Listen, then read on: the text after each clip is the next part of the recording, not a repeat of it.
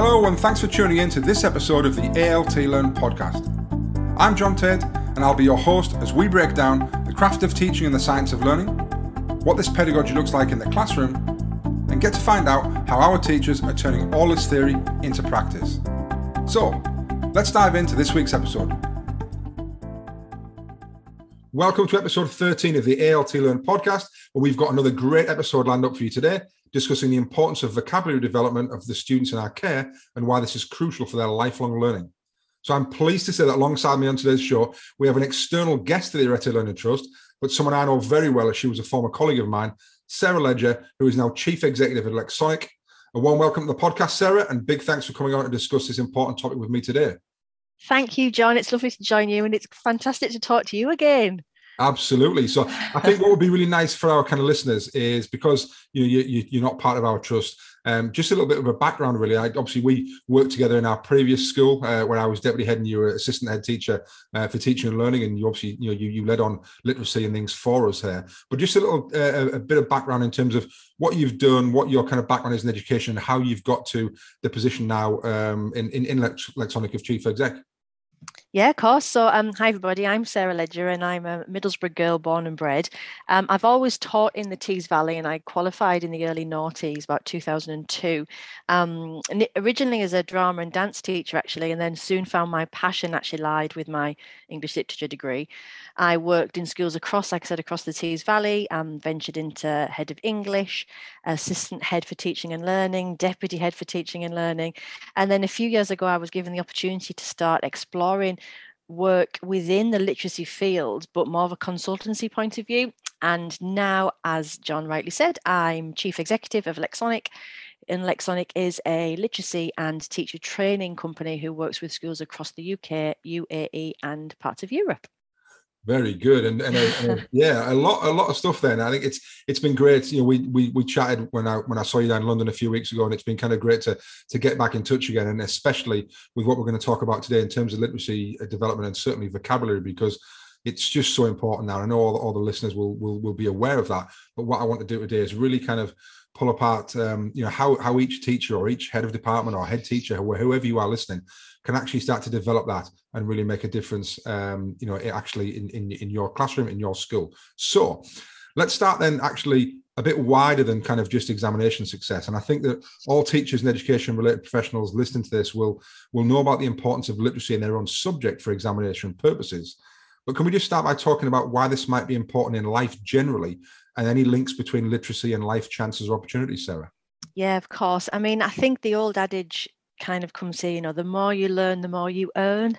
Obviously, therefore, then the amount of knowledge that you gain over your life has a massive and vastly impactful process on the amount of actual money you're going to have in your family pot. But it goes beyond that, because what we're talking about here when we're thinking about literacy, we're thinking about breaking that cycle of deprivation. Very, very recently, there's been a whole host of studies, including obviously the educational white paper just recently, about this need to really focus on the literacy gap that we've got. We've got in the Times just the other week, there was articles about students with reading ages of 6 coming into secondary school, and what on earth those secondary school teachers are going to do to help that out. Mm-hmm. But the impact that literacy has on our life is absolutely huge. If it's really difficult, though, before we start talking about stats and percentages, to think about what it's like to be a vulnerable or a non-reading adult when you are a reading adult, because most of us, we just take for granted that we can pick something up and we can decode it, we can comprehend it, we can blend it, we can do everything that we need instantly in order to be able to access that reading material. But when you're a grown-up who can't do that, we can only start to imagine what that might feel like in the most base life-limiting reasons, never mind, the grander stats of women who have a lower literacy rate are more likely to be suffering from depression and maybe taking up negative habits for their own well-being. If we think about, I think you were talking about a percentage to me, John, just before, about kind of the prison intake and the prison market, and I was in. It's really interesting, isn't it? It's really interesting, all those things that actually are far wider than just a school that we don't necessarily appreciate. And I do quite a lot of schools in like pupil referral units and such as that. And the literacy rates of students in those situations are incredibly low. So it doesn't take a genius to see the I can't even speak, correlation between reading and literacy, and then life chances and self-worth and self-esteem, motivation, and your ability to be able to access the world around you. Absolutely, and I did a presentation a while back actually, in the homework I was doing for this podcast episode right now. I dug up some of the stats from a session I did before on disadvantage and how that links to literacy, and just to read the listeners three or four stats here, that 60% of prisoners have difficulties with basic literacy. 48% of offenders in the UK have a reading age below that expected of an 11-year-old. And 25% of young offenders have a reading age below that expected for a 7-year-old. Now, those are quite shocking statistics, that actually, it's a real duty, isn't it? That actually, not just for examination success, but actually, what are we in this profession for? We're in this to actually increase the opportunities, the life opportunities, and the enjoyment of the people in our care, so that they can be, the best that they can be. And actually, when you start to look at those statistics, then I think we all have, irrespective of our subjects, we all have a duty of care to make sure that the students leave our establishments with the highest levels of literacy possible, whether that's written, whether that's spoken, whether that's reading, whatever it may be. Because actually, those statistics tell a very kind of bleak tale. So I think it's really, really important, and it's great. Go on, sorry, Sarah. No, I was going to say, if you put those statistics into like real, actual, practical terms, though, that one that's really interesting there, about 48% of offenders having a reading age of less than 11.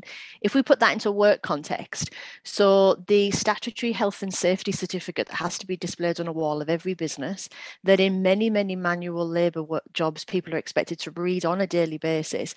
Now, that has an average reading age of 17 and a half. So you're talking actually that here, reading is a matter of life and death. Reading is about health and safety. If you cannot understand the warning sign that your boss is asking you to read every single day, then you are at risk.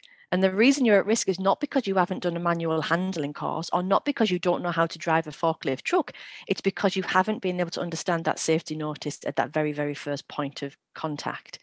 So when you put it into real context like that, it becomes something that's incredibly significant to our lives. And you also then think about, you're talking here about people, mums, dads, aunties, uncles, nanas, and granddads, who can't read their children a bedtime story. Now, you're a dad, John. Like, that's the best time of the day, when you get to do that story with your little ones. So us not focusing on reading in a really proper, strategic manner means that we're potentially not allowing adults to be able to do that with their own children in the future. Absolutely. And I think when you put it into those contexts, whether it's, from a parenting point of view, or the striking one for me really was that kind of the reading age of 17 and a half for that kind of, the workplace health and safety certificate or the guidance on the wall. It's just incredible, isn't it? How actually we are potentially as a nation, as a country, as a world, as a global kind of education society, selling a lot of those kids short by letting them leave our institutions with reading ages that are way lower than actually their numerical age. So I think it's really, really important, and it's something that that clearly is on every school's agenda.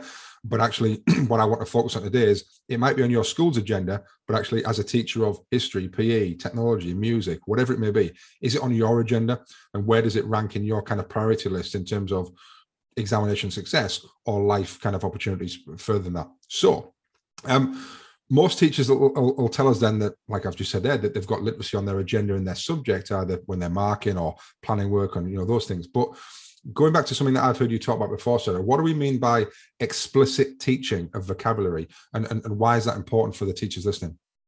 Okay, so it's first really, really important to stress that, we all chose the subject initially that we wanted to teach because we have a passion for it. So I know, John, in the deepest, darkest depths of your past, you loved teaching PE. Yeah. And we chose that for a reason. So before we go any further, it's really important to acknowledge that passion and that time and commitment to our subject has to be at the forefront of everything that we do. Mm-hmm.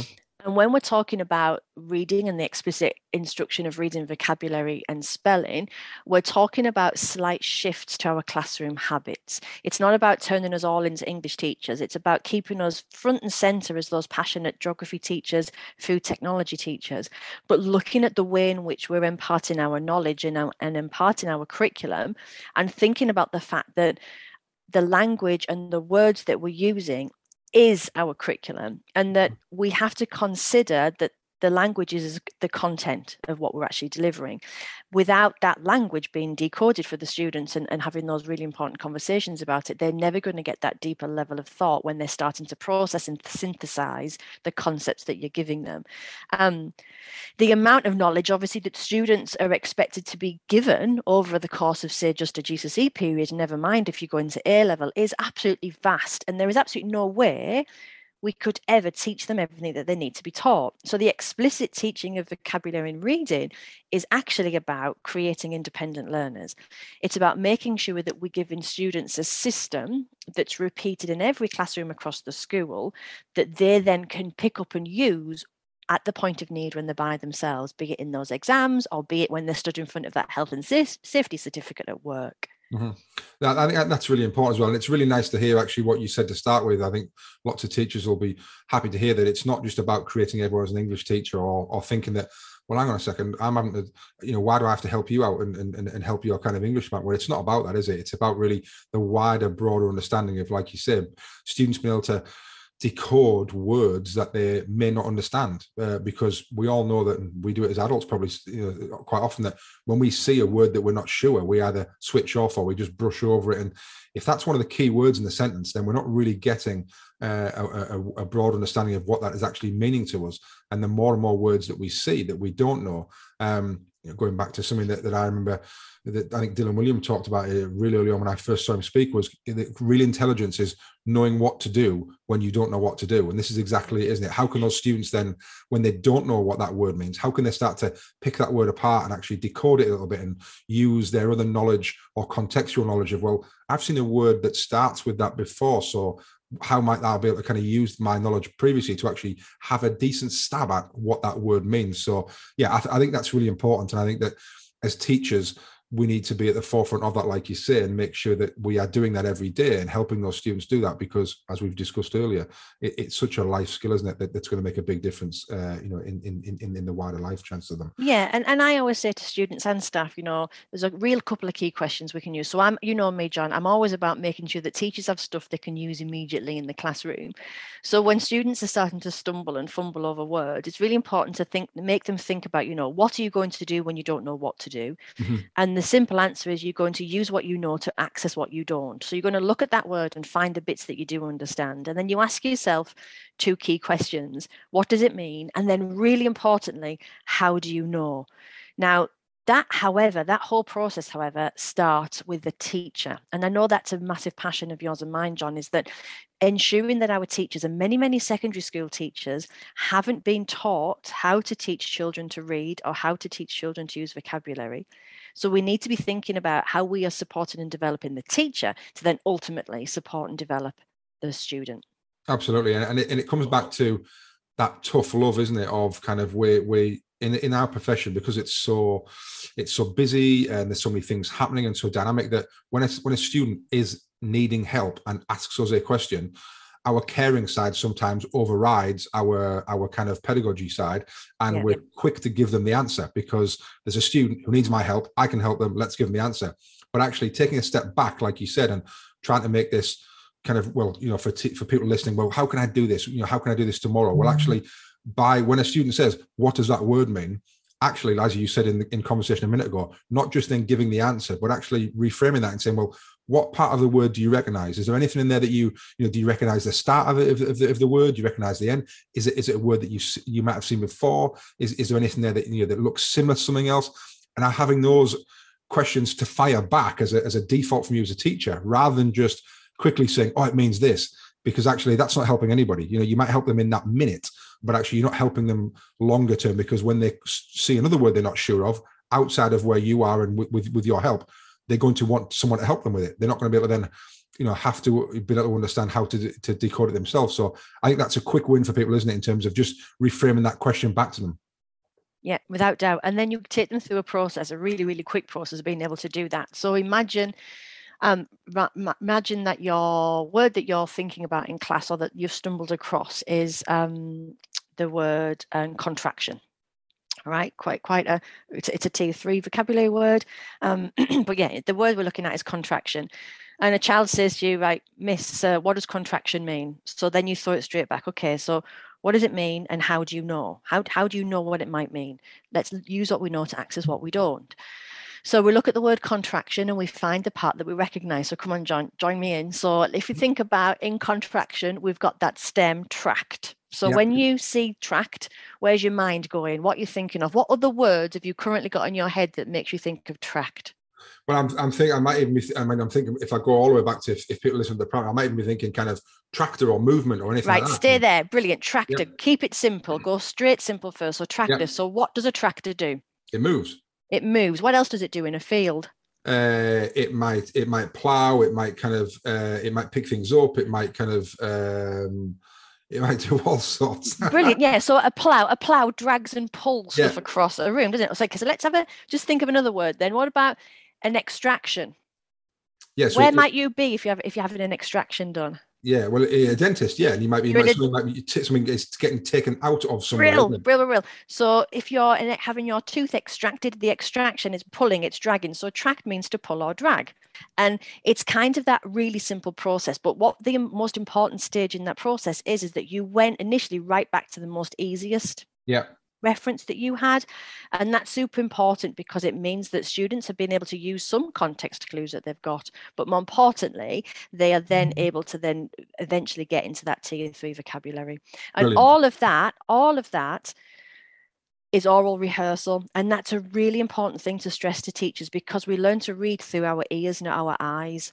So that the first pillar of reading is phonemic awareness, where we're starting to hear and manipulate units of sound. Mhm. So before we even get to that phonics, which is that grapheme, that written correspondence, we need to be able to hear vocabulary. So everything we're doing here is not about planning. It's not about having a PowerPoint slide. It's about a classroom conversation that means that students can hear the sounds and then can start to manipulate the sounds and the vocabulary as they're going forward.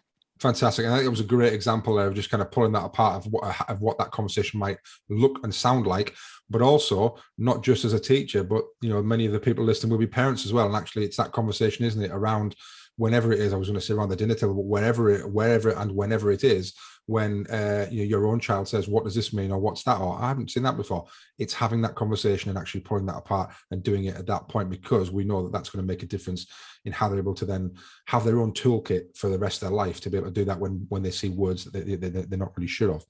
So outside of then individual teachers and individual subjects, what do we mean by kind of a whole school approach to vocabulary instruction, and how would we do it? Okay, so a whole school approach for me for vocabulary instruction is around about morphemic analysis. So to put it into whole school context, first and foremost, we've got to think about having a methodology for the explicit teaching of vocabulary, reading, and spelling, which every single teacher will replicate across the school, regardless of what subject they're in, because then we're forming those really important learning habits. And obviously we know, your neural pathways are like sledge runs in the snow, aren't they? And the more that you go down a sledge run, the easier that thing becomes. Mm-hmm. So the more we practice vocabulary reading and spelling in the same manner, the easier it becomes. And what then I talk about is lessening teacher variability. So if we make sure that all teachers have the skills to teach morphemic analysis, then wherever that student goes and they ask a question, well, what does subtraction mean, miss? What does civilization mean, sir? The teachers are going through the same process. So the child is starting to recognize that this is a process that works. And then more importantly, when they're by themselves, they can get themselves out of that learning pit and they can start to decode the meaning in front of them. So when I'm talking about morphemic analysis, what I'm talking about is basically prefix, suffix, stems, and roots. So a morpheme is the smallest unit of meaning within a word.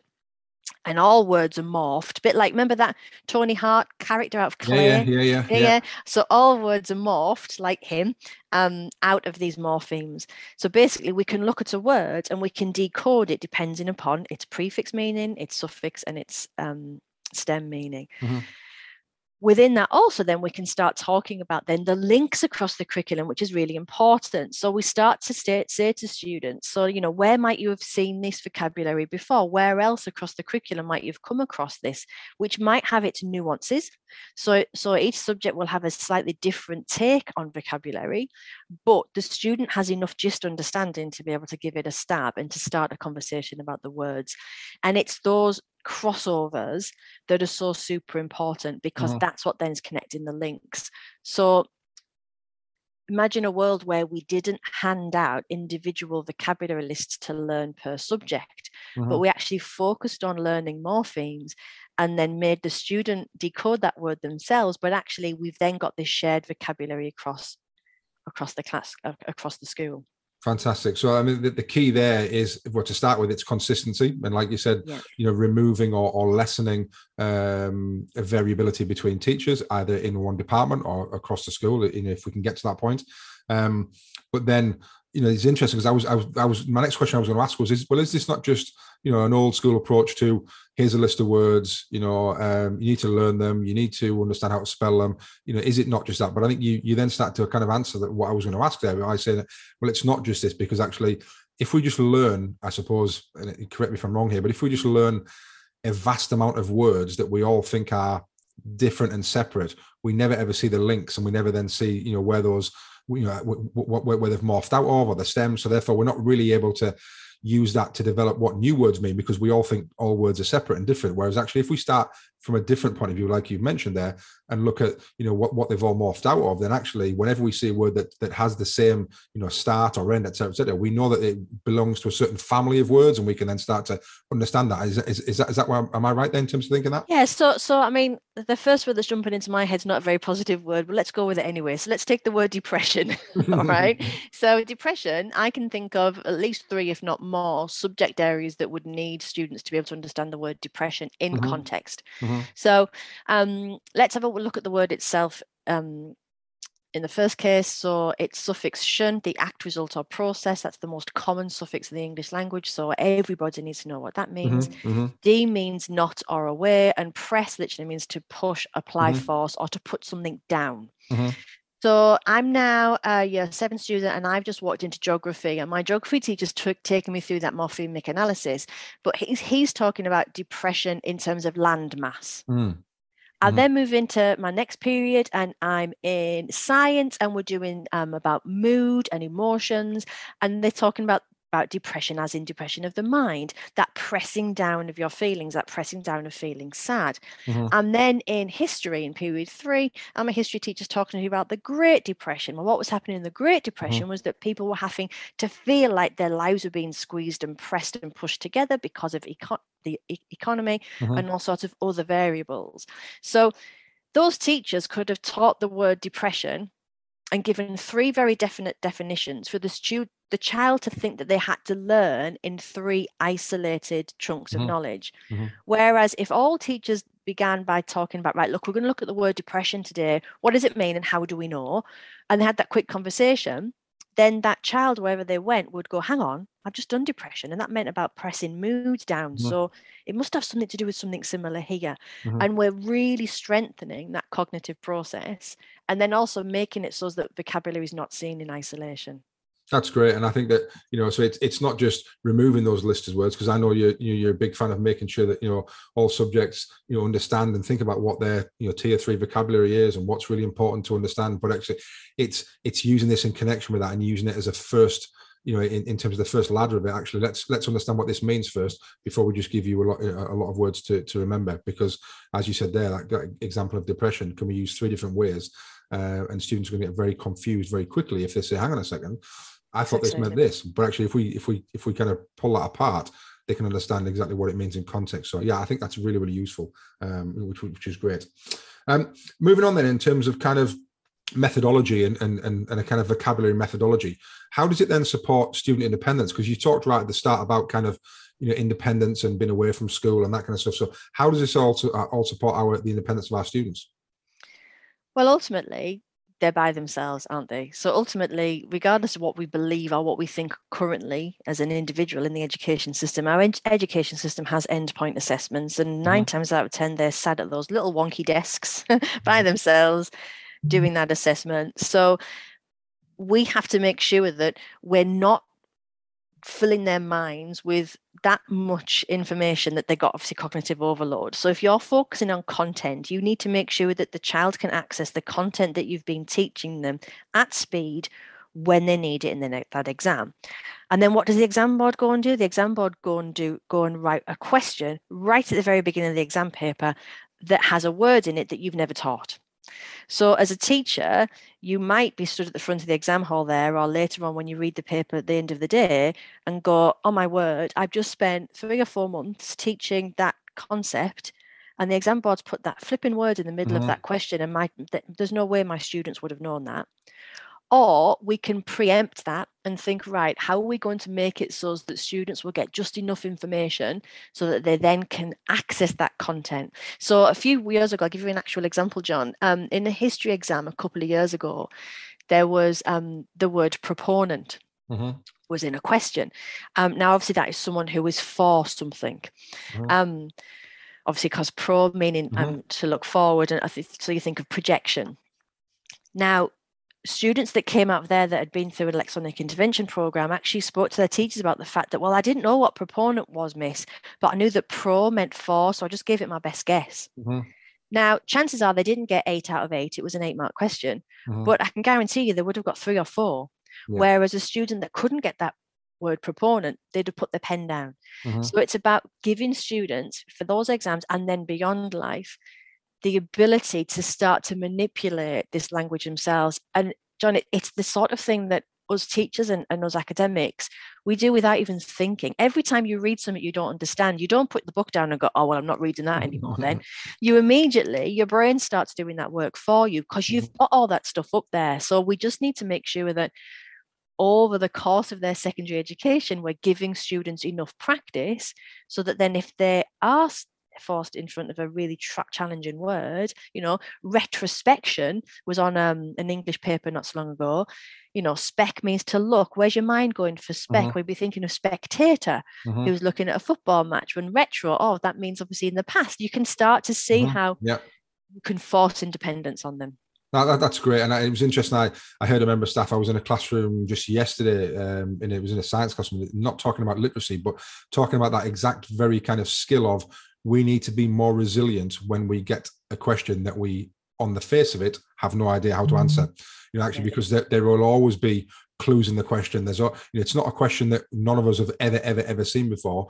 There's always something in there. Is this, where's your starting point? Well, there's no starting. Well, there is somewhere. What have you got? And actually, in this case, it was looking at, there might be one angle on the paper, and they had to go back and use their maths kind of knowledge of, well, what does that angle? And what else can I get from that? And eventually, through hard work, they got to it. And I think it's exactly the same in this, but just thinking about it more from a literacy point of view. Well, you might not know the word, so what? You will have seen a word with those letters in at some point, that resembles that. So like you say, we need a bit more resilience, literacy and vocabulary resilience to actually break down those things. But we need to give students the tools to start with and have the toolbox available to them. Definitely. I'd strongly recommend any skill starts with their numeracy vocabulary and numeracy curriculum to start this process if you're going from ground zero, because the language within maths is much more helpful across the curriculum than the language of the English curriculum.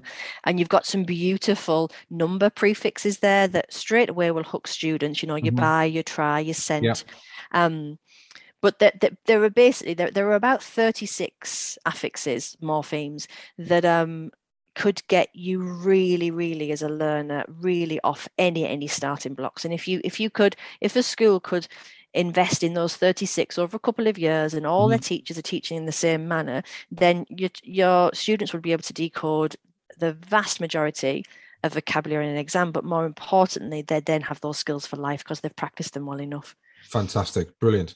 Right, now I want to take you back retrospectively now. Since we were talking as you dropped that word in retrospect there. So I know you may have answered this already in one of the kind of questions I talked about, but thinking about now your experience where you are now, and you talked earlier about kind of you've come through from an English teacher and you've worked up through the senior leadership, etc. But knowing what you now know about all the things we've talked about and vocabulary development and the importance of literacy, thinking and speaking to kind of teachers who are listening now, what one thing that now do you wish that you'd done in terms of vocabulary development with the students in your care when you first started teaching? So I'm going to cheat. I'm going to just say two. So obviously morphemic analysis, which I've been discussing now, I didn't discover that until quite late on, and it just blew my mind and Mhm. revolutionized everything I did from that point. The other one I haven't actually mentioned, and that would be the importance of syllabification. We often think of syllabification so that the the sound chunks within a word as being a really lower skill for younger Mhm. students. But the importance of syllabification for reading and spelling and a real quick shift in our classroom habits is so important for reading and spelling. It's unbelievable. So it's so simple to do. So if you were to take the word condensation, Mhm. it's got 4 syllables. So just imagine again, give you a teacher's toolkit tip. A student says, "Sir, how do you spell condensation?" Rather than grabbing a dictionary, rather than giving them the definition, this is how the conversation would go. So Mhm. the student goes, "Miss, how do you spell condensation?" I say, "Condensation, how many syllables does it have?" They would do their jaw drop. Mhm. 4 syllables, miss. And I would say, "You're right, condensation." And then I'd go, conden, condense, condensation, condensation. I then get them to spell it as I said it again. Conden, Mhm. condense, condensation. I'd then say, "Just remind me, what's the second syllable and how did you spell it?" And then they would tell me, and then I would write it down. If I'd have learned that syllabification and spelling process 20 odd years ago, I absolutely know fine well that my students would have been so much more confident in their writing and in their abilities within reading and any kind of piece of writing and spelling. And again, there's no planning in that. It's just a technique to make it so that every time a student asks you, "Miss, how do you spell?" you just take them down a little journey really, Mhm. really quickly that makes their mind do some work, but more importantly, is showing them that those syllables, that's where spelling lies. That's the heart of spelling, is looking at that syllabification. So morphemic analysis and syllabification would be my top two. Brilliant. I love that. And I think, like you said, it's not about extra planning. It's not having extra slides or extra resources. It's a bit like, I do a lot of work on questioning. It's just having that habits of, I am going to question in this way and I'm going to answer this question this way. It's just having a commitment to yourself as a teacher that when you're asked that question of how do I spell this or what's this word mean, that you just answer in a certain way. No extra planning, no extra That's thought. it. It's just a commitment to yourself that I know this is a better way to teach and to mold these students because I am, I'm not just giving them the fish, I'm giving them the rod and teaching them how to fish. And it's that Well, analogy, it's like isn't it? I remember you and I doing a training session together a million years ago on the teacher's toolkit, and we literally took in a toolkit, and it's about those things that you have Mm-hmm. up your sleeve as a teacher, as a well-practiced teacher that just knows when to drag them out when you need them.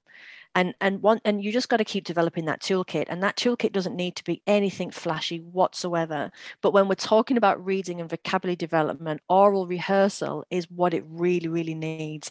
Then you do the grapheme correspondence, the writing the word or the typing of the word on the board, but that always has to come second because we learn to read through our ears. Fantastic.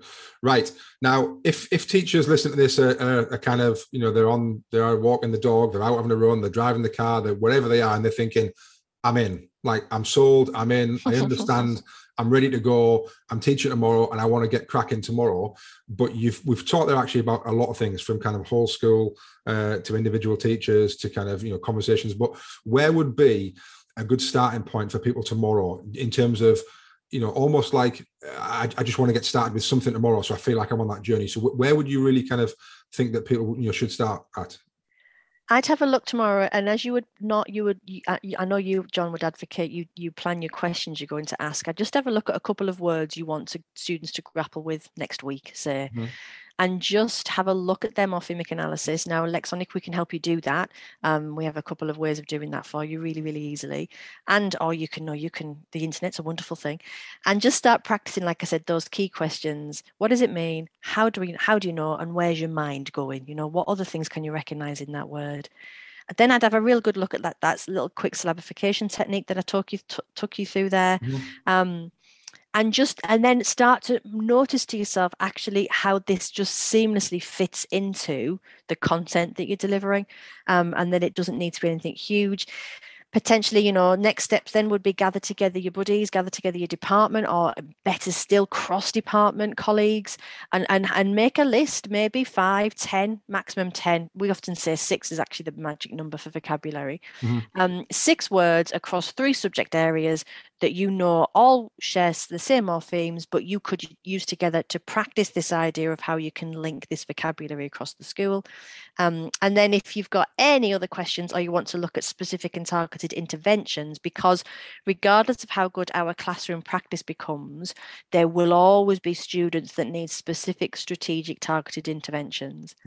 So if you're then thinking about, actually, there's a group of students I want to support here from an intervention point of view and or more of a teacher training point of view, then just drop me an email, sarah.ledger@lexonik.co.uk, and then we can have a right good old chat and see how we can help support each other. Fantastic. That's great. And there's some really kind of great, obvious ways for people to start there who want to really get going immediately. And I was going to kind of say that, there might be people, we have people listening to the podcast, not just in our trust, but actually across the world. And there's kind of people listening all over the place. So if people do want to find out more about that and about the work that you do, Sarah, and about the work that Lexonik do, where I know you've put your email address there, but where else can they kind of find that and kind of website wise and other things that you do in terms of Lexonik?